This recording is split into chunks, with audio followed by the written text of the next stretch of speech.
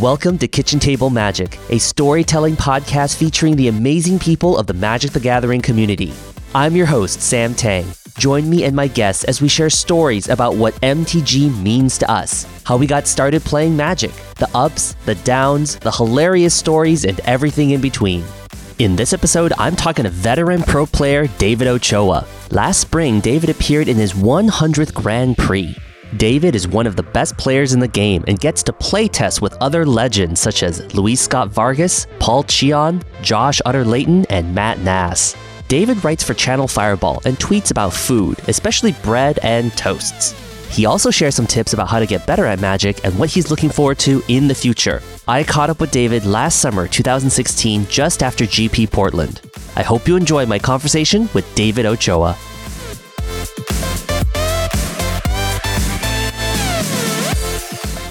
Hi everyone, thanks for joining me on Kitchen Table Magic. I'm your host, Sam Tang, and today my guest is David Ochoa. David, how are you? I'm doing well, thank you. And where are you joining us from today? Well, today I happen to be in sunny Oakland, California, and it is a balmy 65 degrees. That's wonderful. I'm up here in Seattle. It's pretty sunny here today, so we're getting some nice weather. Yeah, looking forward to a little bit more good weather for as long as it'll last. So, what's up? Well, not much. I ran into you at GP Portland, and you were so gracious to stop for a moment and chat with me. I was talking to you about the podcast. It was funny. We were next to the Good Game massage table, and someone was getting a massage there. And as we were chatting, that person just kind of popped their head up and said, yeah, you should do this. And David, who was that person? Oh, that happened to be Amy Bailey, my girlfriend. She's also got a podcast, I think The Planeswalker Guide. Yes. And she's got a lot of other friends who have podcasts like that, Aaron Campbell, and she's very involved in the social part of the community and interacts with a lot of that part of it. Yes, and also I think she's a chef. Yeah, she used to be work in the industry. She worked with at Pete's Coffee, at Williams Sonoma, at Dosa Restaurant Group, and is now working as part of the Humphrey Slocum Ice Cream Company. It's not so much like hands-on cooking, but she is still involved in aspect like that from every now and then. That is very cool. David, you are very well known in the Magic community, and you've competed in over 100 Grand Prix.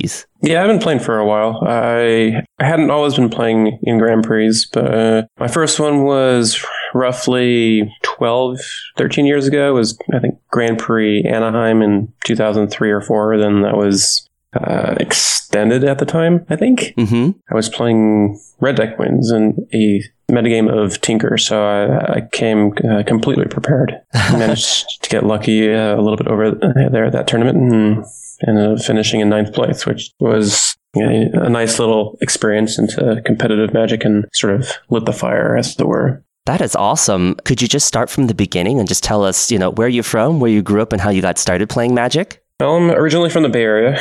I'm born and raised in a small town called Hayward, which, unless you're from the Bay Area, probably haven't heard of it, but we can just say that I'm from San Francisco. Mm-hmm. That's easier to put on a map. And I started playing in high school. It was sort of like new kid in town, new school, that sort of thing. Walking around, have no friends, no idea what to do. I walk into the library one day and I've got a lunch period to burn. So I'm just walking around, look over, and I see people sitting around this table laughing a bit, and walk up to see what they're doing. And wow, look, there's this game that's got no idea what it is, but everyone seems to be enjoying it immensely, and it's got cool artwork and seems to be taking up a bit of time. So I watch for a bit and get hooked into it like most people do. That's awesome that you started off kind of seeing other people playing. And from that point until you came in 9th at Grand Prix Anaheim in 2003, what were some things that you did to deepen your understanding of the game? Well, I started looking at different magazine publications. This was when the internet was still a young little thing. Mm-hmm. And so there wasn't really too much support. I didn't really know how to go online or research in that capacity. So if you remember back to your days of the Scry magazine and Duelist and those publications, there would be listings of local comic book shops,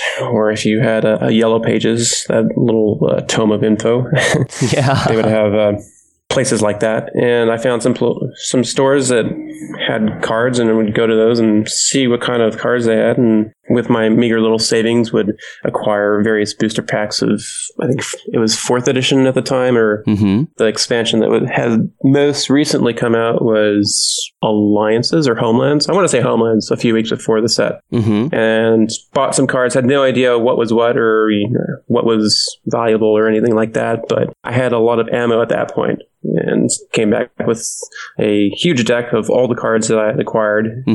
Not including it. Well, I think the most impressive card that I had was a Feral Thallid. Yes, that was the largest power and toughness, and had the most mana symbols, so it was clearly the most powerful card that I had. It was a Feral Thallid? Yeah, I think it was that. And just started playing, and I've been playing ever since. That's very cool. I mean, how did it feel for you to just be playing casually and then going to a Grand Prix and then coming in 9th? It was fun. There was a bit of a progression escalating upwards from just being a completely casual player who had no real grasp of the rules to playing in a structured tournament like a Grand Prix. I started playing in Summer Sealed League in between the times, and then I went to play in Iprulis, of all things. This was for Urza Saga, and some people who were at a local store that I started playing at regularly had organized it, and so I went playing there, and I liked the way that tournament felt, and started playing in more pre-releases whenever they happened. So this is roughly 3 times a year, like it is now. And so those were fun, and I started playing in PTQs and liked the competition more and more, and that's how I ended up going to a Grand Prix. I just started playing in weekly tournaments at local stores. Found that competitive level play was where I had the most enjoyment. I liked getting my face pounded in. That's great. And since then, you have accumulated 6 top 8 finishes. You've competed in numerous Pro Tours, and even you came in 3rd at Pro Tour Return to Ravnica. Yeah, I've been playing on the Pro Tour for a while, pretty consistently since 2009, about. My first Pro Tour was a few years before that, in 2005 for Pro Tour London, and that was pretty fun. I didn't do nearly as well compared to Return to Ravnica, though. And most of my Pro Tour experience up until 2009 had been filled with not too much success. I'd made a few day 2s, but nothing really substantial. What was it like getting into the top 8 of Pro Tour Return to Ravnica? What was that feeling like? Well, that was pretty exhilarating, actually. I had just finished day 1 at 6-2. I had ended up missing out on a friend's wedding to go to that, actually. Yeah. And so I really wanted to make that tournament count. And it's not like I was trying any harder or anything like that. I was just playing, and I had to go 6-2 on day 2 to make top 8. And at one point I had finished the round. This was 2 before the last. So I realized that I was 6-0, and then I could just actually draw in. And that had been a weird spot because I hadn't been before. And I thought, wow, I don't actually have to get any more points This is interesting. The tournament's not over, and I'm already in top 8 technically. I just don't have to get DQ'd.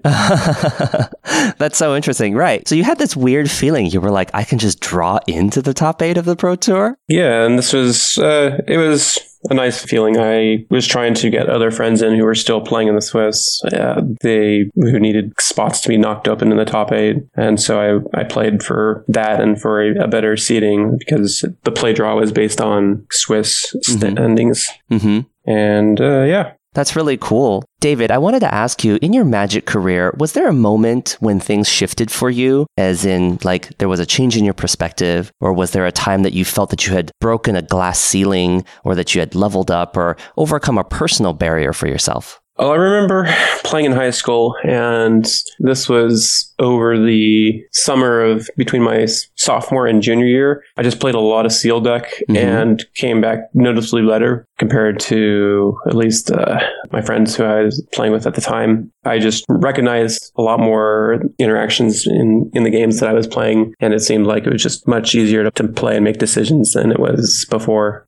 So that was a noticeable jump in how easy it was for me to play, which isn't to say that I was still any good. It was easier for me to see that I should probably do this as opposed to that. Then later on, I suppose it was You'll hear this pretty frequently from people when they ask, well, how to get better, or it's to play with people who are better than you and or more enthusiastic about the game than you are, just because by playing in that sort of environment, you'll be the benefit of seeing people who make decisions better than you do, and they can make them faster. You learn that mindset, muscle memory, just being able to analyze the game more efficiently, and you can grow off of how they play and interact with the game. Interesting. David, are there things that you do while you play that you visualize or you sequence or map out your subsequent turns? This is an interesting question because you'll hear some people say, you'll talk about muscle memory, kind of like an arcade game, just being able to play on by feel. And that's how I play generally. It's pretty weird. I'll just make decisions, and then sometimes later on, if a board situation is a bit more complicated, I'll step back and analyze something, or I'll have a gut feeling and just go with that. But there are other times when I have to process things a bit more manually, and that takes a bit more time because I'm going to go through all of the different scenarios just roughly by hand. I mean, if you were to call that, to describe it as a certain lingo. As far as just analyzing a board, I just play by feel, and that's a tough way to describe how to do it because it comes with experience after just seeing so many games play out in a certain way. Yeah, that is a very interesting concept because just over this past weekend in GP Portland, I had done the best I have ever done in a large tournament. I had a win and in for day 2. I lost it, so I didn't make day 2, which was fine, but I didn't scrub out, which I thought was a great achievement for myself. And watching the top tables and watching the pros play, I just noticed an ease that the pros would just glide through their plays. And of course, all players would stop for a moment and go into the tank. And it was just really delightful to just see that kind of play, that style of play, that level of play. And as you said, it does take a little bit of muscle memory, and it does take experience and putting in the reps to be able to play like that. Because I am very interested in becoming a better player and then one day gliding through some of my matches like that. So yeah, very interesting. What you benefit a lot from is repetition, whether it's from the specific deck that you're using or just previous experiences with similar archetypes. You'll gain an understanding that lets you say, well, this is probably going to be the decision that gives me the best option for this particular part of the turn, and so on. David, could you share some specific moments in your recent memory where you felt that you had done something or worked with a team that specifically leveled you up? The team concepts that I've been working with for the last few years or so, we structure our testing in a multi-step. It's divided into multiple categories depending on when a set gets released. And what that means is basically a set gets released and we'll spend some time playing testing constructed, and then we'll spend some time testing limited, or vice versa, based on when the set is available to us or when it's most convenient. And so what that means is we have a group of people, and some of us will draft, some of us will test constructed based on our schedules. And when it's all convenient for us to do so, we'll collaborate together and share information. And what that lets us do is get a lot more experience for the entire group that we can benefit from individually than we would have if we had only gone out on our own and tried to accumulate all that knowledge by ourselves. And so by working as a team, it lets us be better prepared individually for any one tournament. As far as leveling up personally, part of the benefit that I've gained from just being exposed to that type of tournament testing is actually just in the preparation of it, just knowing that is the method that I need to focus on to succeed individually. So being able to plan a session out like that is one of the main ways that I have improved personally in the last few years, understanding that that's what I need to do, and then structuring my testing schedule based on that framework. And that lets people that I'm working with also benefit in that regard. We need to be able to not only know how to play Magic, but know what kind of Magic we need to play to actually benefit in the first place. That's great, David. I think that you are part of Team Channel Fireball, and I think that the members are you, LSV, Louis Scott Vargas, Josh Utter-Layton, Paul Cheon, and Matt Nass. Yeah, that's part of the core of the team. That's back when it started, way back when it included a few more people. Some of those people, like Paulo Vitor de Medeirosa, Shuhei Nakamura, and like Eric Froelich, we've sort of weaved in and out of the team, and they've either gone on by themselves or gone to join other teams, just the way life sort of trickles down and intermingles. Mm-hmm. But we were testing together for quite a while, and right now, yes, it's those 5 members. So it's Luis, Josh, Matt Nass, myself, and Paul Chion. Mm-hmm. And we are currently testing with Team Ultra Pro, which is 7 other people. Mm-hmm. When did you join Team Channel Fireball? I've been around since day one, and that was for Pro Tour Kyoto. Basically, when Channel Fireball first got started was the website. That's when we, as a team, were officially together. But we had been testing unofficially for a long time before that as well. That's very cool. And David, what is it like to work with other legends in the game? It's, well, from my perspective, there isn't as much of a wow factor. I don't go into a testing session. It's like, oh my God, it's Matt Nass. This is just, or, oh my God, it's Josh Arlayden, or oh my God, it's Luis Scott Vargas. It's, here's my buddy here are my friends that I've been playing Magic with for the longest time. And that's actually one of the dynamics that should be present in a lot of testing teams, actually, or that I suspect is people who play Magic generally play with their friends. And that holds true with me. I've been playing Magic with them for as long as I've been playing Magic. And that's a very long time because I'm quite old. And so, it's me playing with my buddies. That is very cool. Yeah. So as far as the dynamic between me and the rest of my teammates, it's, just us kind of hanging out, having a good time playing. And we just happen to be preparing for a high level tournament.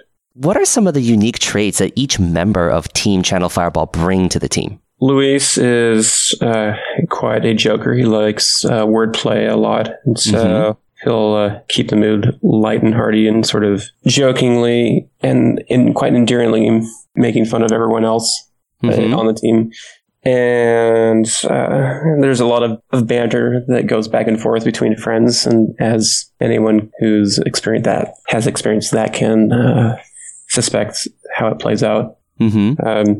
And so that's basically what any sort of session is like between the 5 of us. Matt Nass is quite inventive as far as the decks that he comes up with. He and Josh are very creative in that regard. They brew some really interesting decks, and it's always a pleasure to see what they come up with, for better or worse.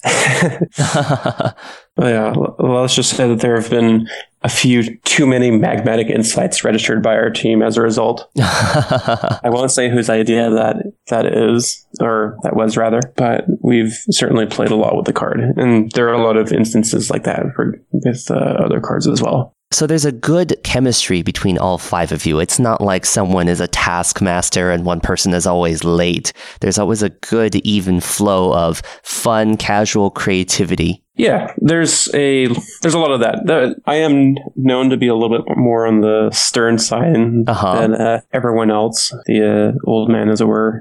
So I'll try and keep things going, although it's not really like I'm proctoring them or anything like that. But I'll try and keep things moving. I'll totally own up to being the spoiler, like just being all business. That is really cool. David, aside from Magic, you're also a connoisseur of all things food and drink. I just wanted to talk foodie with you for a little bit. Yeah, sure. I love all of your tweets that you have so generously categorized as hashtag #OchoEatTweets. And I've been looking through them. They're very interesting. Oh, yeah. OchoEatTweets is actually an idea that Marshall Sutcliffe suggested to me. He said, man, you should probably create some sort of hashtag for them. And OchoEatTweets was born. That is so cool. It wasn't anything that I came up with individually. I was looking through some of them, and I see a lot of bread and pastries. And is bread or pastries kind of what you lean towards when you look for something that is delectable to take a photo of? Yeah, the bread and pastries are good. It's a nice medium. If I were to get breakfast, I would probably have some sort of French pastry or toast-related object. Toast-related object. Yeah, I do see a lot of beautiful toast. Yeah, it's a nice little canvas to work with.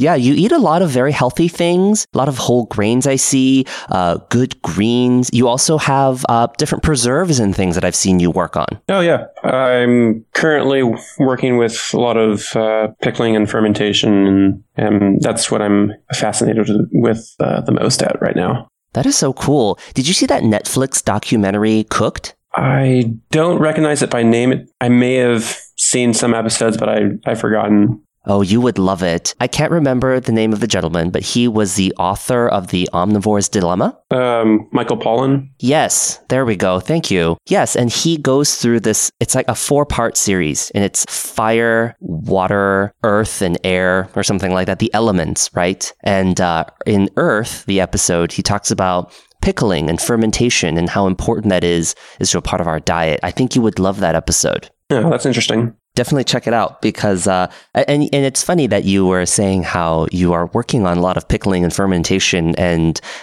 yes, toast would be a perfect vehicle for those kinds of foods that you make. Yeah, toast, it's very, very flexible. You can have it range from sweet to savory, and you can put a ton of different types of foods on it and have it be as light or as heavy as you want it to be, and can scale up very nicely and travels quite well. Mm-hmm. Do you make your own bread? From time to time. I don't have nearly as much baking experience as I would like to, although I do happen to have a yeast starter sort of living in my refrigerator right now, and for when I want to break it out and make some sourdough or anything like that.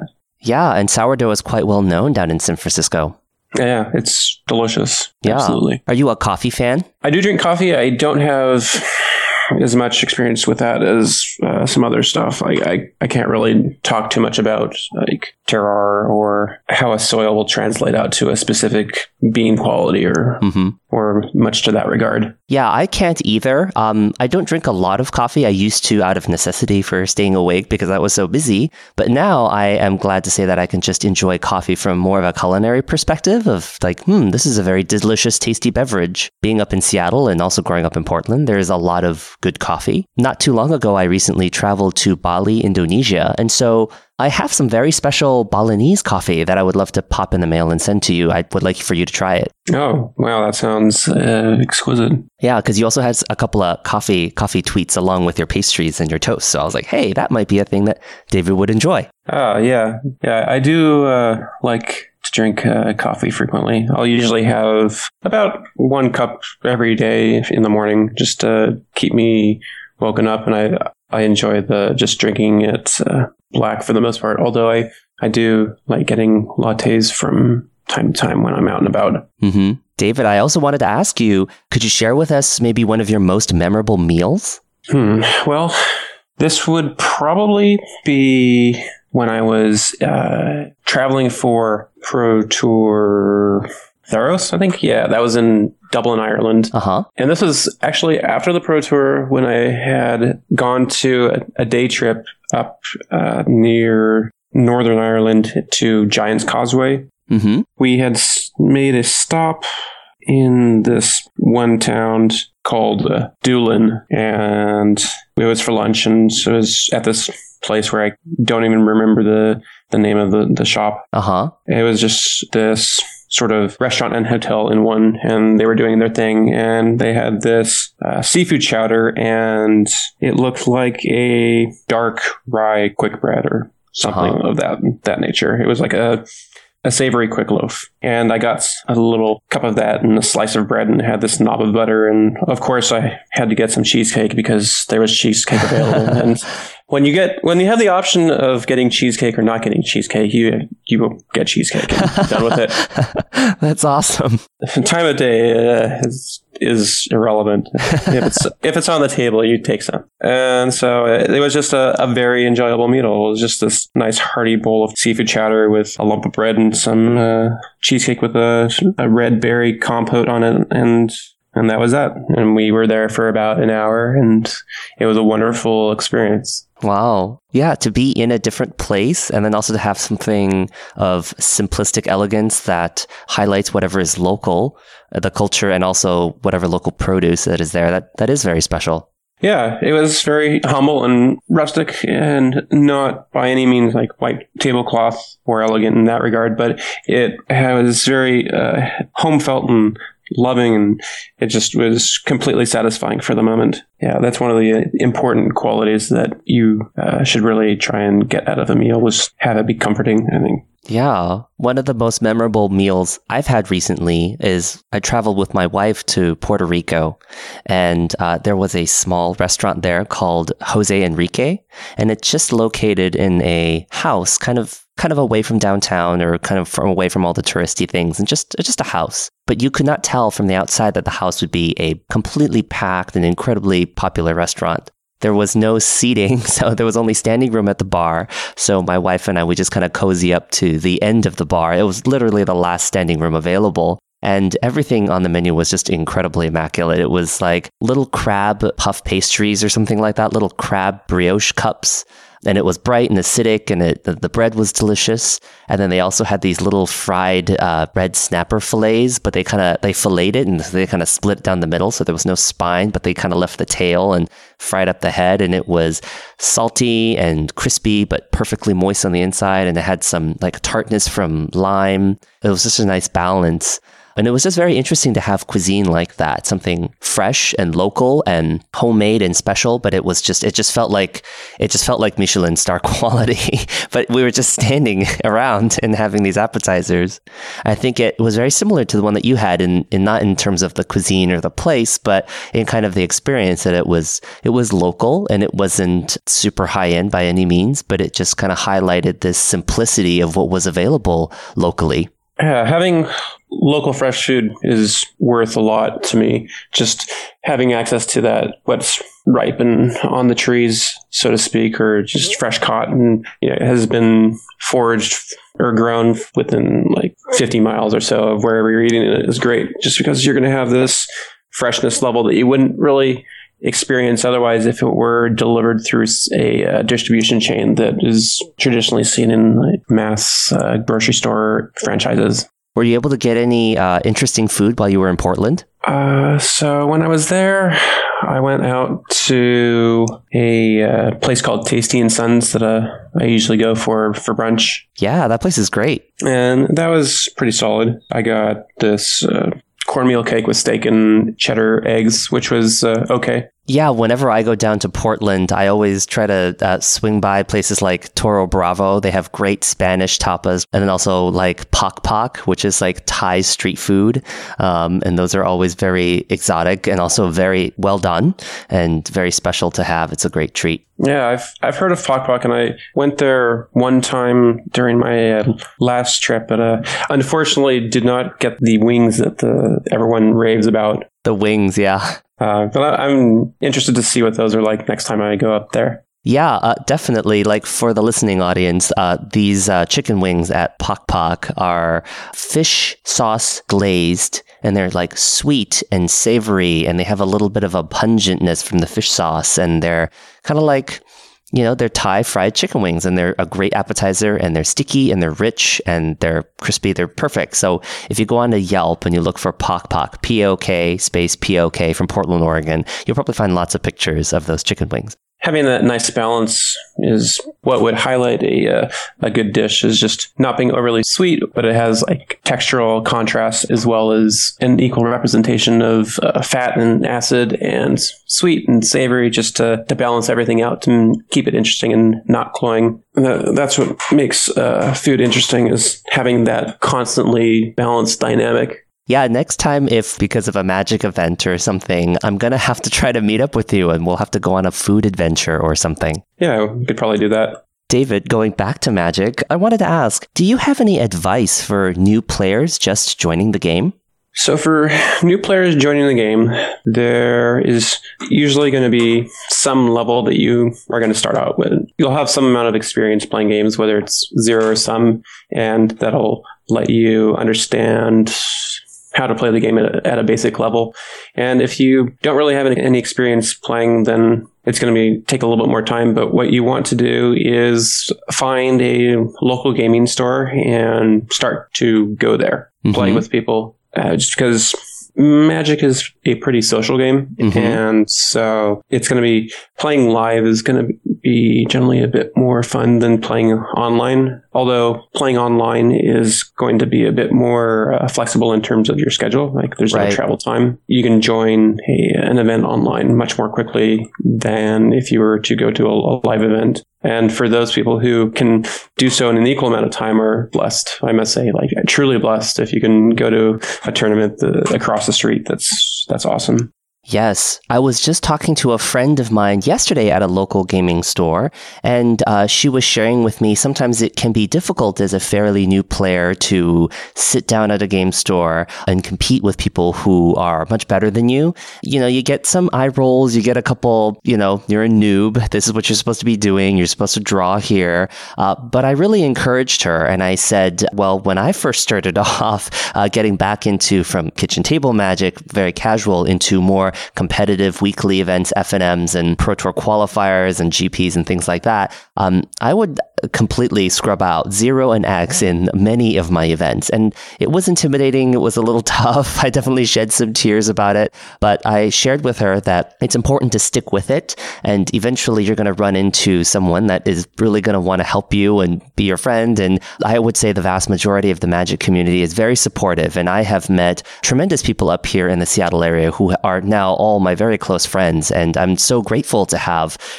over 3 stores full of people who all know me and are very helpful and kind to me and always willing to teach me the game. And I do credit that to be one of the things that have significantly contributed to my leveling up in the recent years. And so you're right, David. I do encourage people to go out to their local game stores, get to know them, get to know their owners and organizers and judges and local people and things like that, because that is a great way to get better. It is a little tough sometimes, but I do encourage all players, if you're listening right now and you do feel sometimes a little bit intimidated or it is a little bit tough to get out and post a record, just keep in mind, it's not about the record, it's about your experience and it's about your enjoyment of the game. Yeah, that's wonderful. One of the things that I would also recommend highly is finding out places to play. Just be as diligent about that as you possibly can and realize the type of experience that you want to get out of the game, because there are a lot of ways that you can play and a lot of places that you'll be able to play within that experience.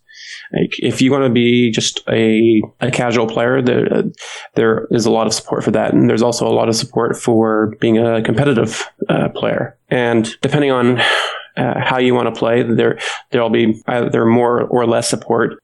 So really high level plays, you're not going to have as much support as something that's more in the middle. Like it seems like it's going to be more like a bell curve. But going back to looking for places to play, you want to find the place that's best for you, and finding out what you want to do personally is going to lead to the most enjoyment. What you want to realize and not forget is that ultimately this is a game and you should have fun, and that's very important.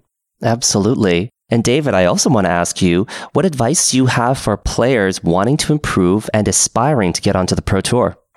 So this is going to go back to finding people who have similar goals that are better than you. People who just have the same aspirations. Find, contact, and join up with those people. They're going to have similar goals to you, and realize that, as I said, this game is quite social, and if you find people who have the same goals that you have, who are also as good or better than you, you'll benefit from their knowledge. Just like in team building, you'll, as I spoke about earlier, I've benefited from just having experience with other people who have been playing with this game for a longer time than I have, at a level that's higher than what I play at.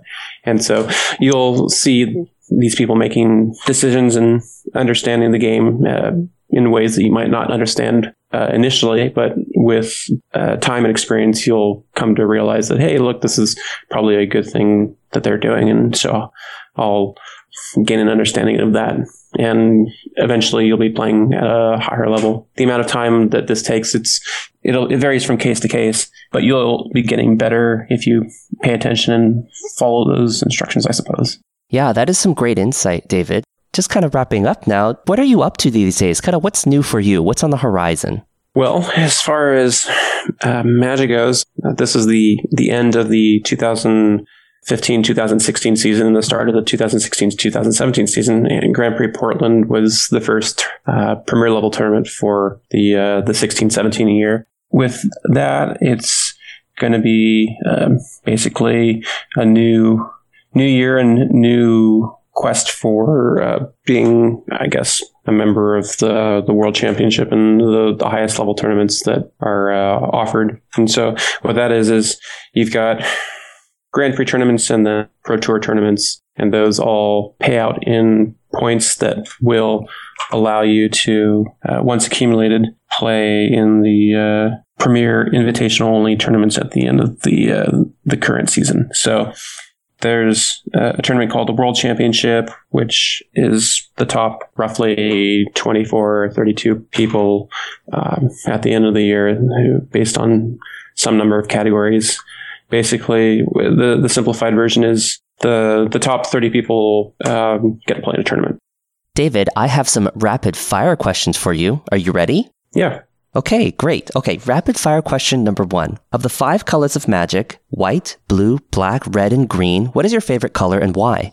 Generally, I would say blue, which is a little bit of a cop-out, but the mindset of blue is what I would say, just because when you get down to it, blue has a lot of very tricky interactions. It seems like it would be more nuanced, as people would describe that. If someone's playing a blue deck or against it more often, they'll often be frustrated because they would accuse their opponents of making a deck that doesn't do anything. And like, why can't you do that? Just stop doing nothing. Like, but I am doing something. I'm playing in a different dynamic than most other decks function. And what that is a deck that is much more hand-based, or it has board interactions that are not as frequently seen. And the easy description of that is, I like to think I'm tricky.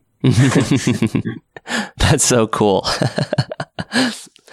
David, rapid fire question number 2. If you could change something about Magic the Gathering, what would it be? If I could change something about Magic, it would be having a better online component, because I love the option of being able to play online because it's just so convenient. But I don't like the interface. Mm-hmm. The way where Magic Online is right now is not very good. It's as a program, it's a pretty miserable experience, and that can be a bit off-putting. So I would want to improve on that in some function. Mm-hmm. Absolutely. David, rapid fire question number 3. If you could give something to every Magic player, what would it be? If I could give something to every Magic player, I suppose it would be bit of joy, because ultimately that's what I'm trying to get out of the game. I guess that's a bit more romantic than what you might be thinking of. No, that's perfect. There's always been a wide range of answers, so that's great. David, rapid fire question number 4. What do you see in the future of Magic the Gathering? So for the future of Magic, I see this is going to be tie-in to the online portion. I see that changing a lot. That is the area that I see the most change and growth in, and some sort of transformation into how the online aspect is viewed will be what I see changing the most. Okay, very, very cool. And last, David, do you have any asks or requests of the listening audience? So if I were to ask the listening audience one thing or request them to do one thing, it would be to be nice. And what I mean by that is whenever you are playing Game of Magic or sit down to play against someone, whether it's live or online, you're playing against another person. And sometimes it's easy to forget that. And I'll be the first person to admit that I may not be the nicest person to play against at times. I try, I strive, I really do. And there'll be times when I'm not. But for the most part, I try and be as courteous as possible, not forgetting that. Because, this is a game. It's very social, like I've said. Mm-hmm. I would love for people to want to play the game again. And so by giving them a good experience, you'll reinforce that desire. Yeah, absolutely. That's a great sentiment. I love that. And where can they find you on social media if they want to connect with you? So if you want to find me, you cannot find me on Facebook, or you can try, but I will probably not respond. But you can find me on Twitter, and if you want to do that, you can find me at _David Ochoa, which is my name spelled out. So that's _DAVIDOCHOA. I will reply to most requests there. Okay, very cool. And then you also write a little bit on Channel Fireball as well. Yeah, I produce strategy content for Channel Fireball from time to time, sometimes more than others.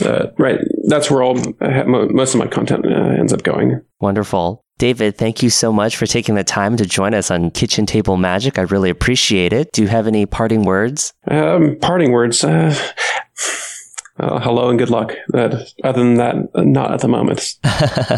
Perfect. That's great. And we will have links all in the show notes at kitchentablemagic.org. David, thank you so much. You are such a wonderful personality, and I wish you all the success. Thank you so much for being on the show today to share with us your wisdom and insight. Thanks.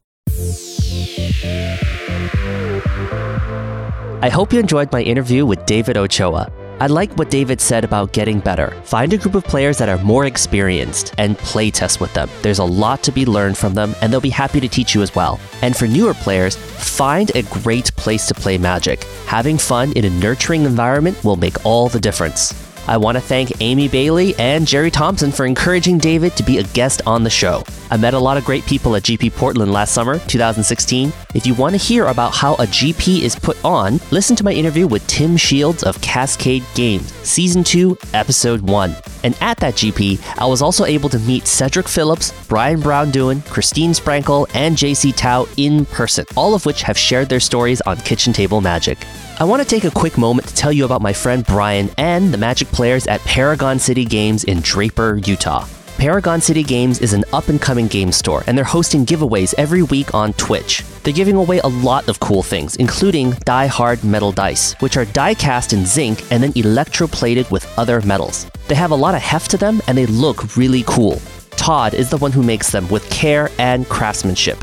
And because Paragon City Games really cares about fostering a community of their local Magic players in the Salt Lake City area, they're doing many things to give back to that player community. First, they're streaming Tuesday Night Legacy at 7 p.m. Mountain, which is 9 p.m. Eastern, and 6 p.m. Pacific at twitch.tv/Paragon City Games. Second, with the recent changes to Grand Prix trials no longer being held at the local LGS level, Paragon City Games have decided to award travel vouchers to their players who win their Grand Prix trials at their local events. That's a really awesome way for them to go the extra mile for the last few Grand Prix trial events available to players in their local community. So I really want to acknowledge Paragon City Games for going the extra mile. So please check out their Twitch stream every Tuesday night for giveaways, and also watch some Legacy and also win some great stuff. Links will be in the show notes at kitchentablemagic.org. And again, their Twitch stream is twitch.tv/Paragon City Games.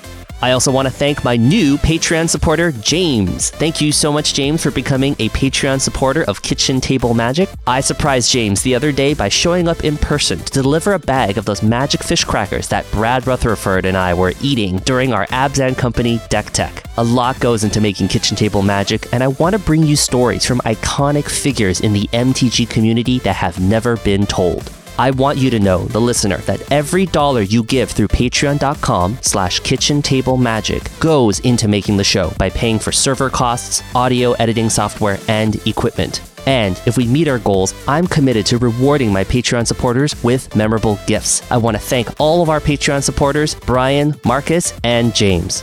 Thanks everyone for tuning into this week's show. Remember, I'm always here to chat and answer your questions. Email me, sam@kitchentablemagic.org. We're also on Facebook. Just search for Kitchen Table Magic Podcast. And on Twitter @KTM Podcast. The show is on iTunes, Google Play, SoundCloud, Stitcher Radio, and mtgcast.com. Which brings me to a very exciting announcement. I want to wish mtgcast.com a happy 11th birthday. If you don't know mtgcast.com, it's an amazing service that brings together a ton of magic podcasts for listeners. I'm so grateful to be a part of MTGcast, and I want to thank them for allowing me to share Kitchen Table Magic on their network. I also want to thank the admins. They do so much hard work for free to bring so much content to listeners and the MTG community. Thank you so much. And if you can, head on over to mtgcast.com and click on support. Support them by donating a few dollars each month to their membership.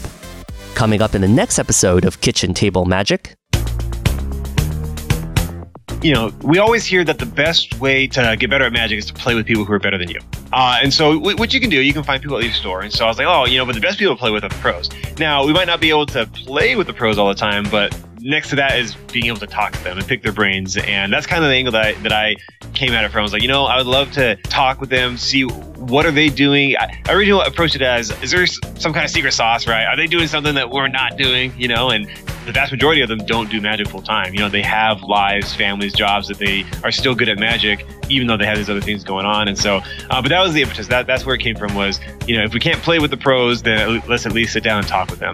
I'm talking to Sean Penrod of MTG Pro Tutor. Sean is dedicated to distilling down all the best tips from the pros and sharing them with the community. With over 180 episodes, Sean has interviewed the best of the best, including Patrick Chapin, John Finkel, Paolo Vitor Damarosa, and Reed Duke. Join me and Sean as we talk about improving at Magic the Gathering, talking to pros, and more, all on the next episode of Kitchen Table Magic.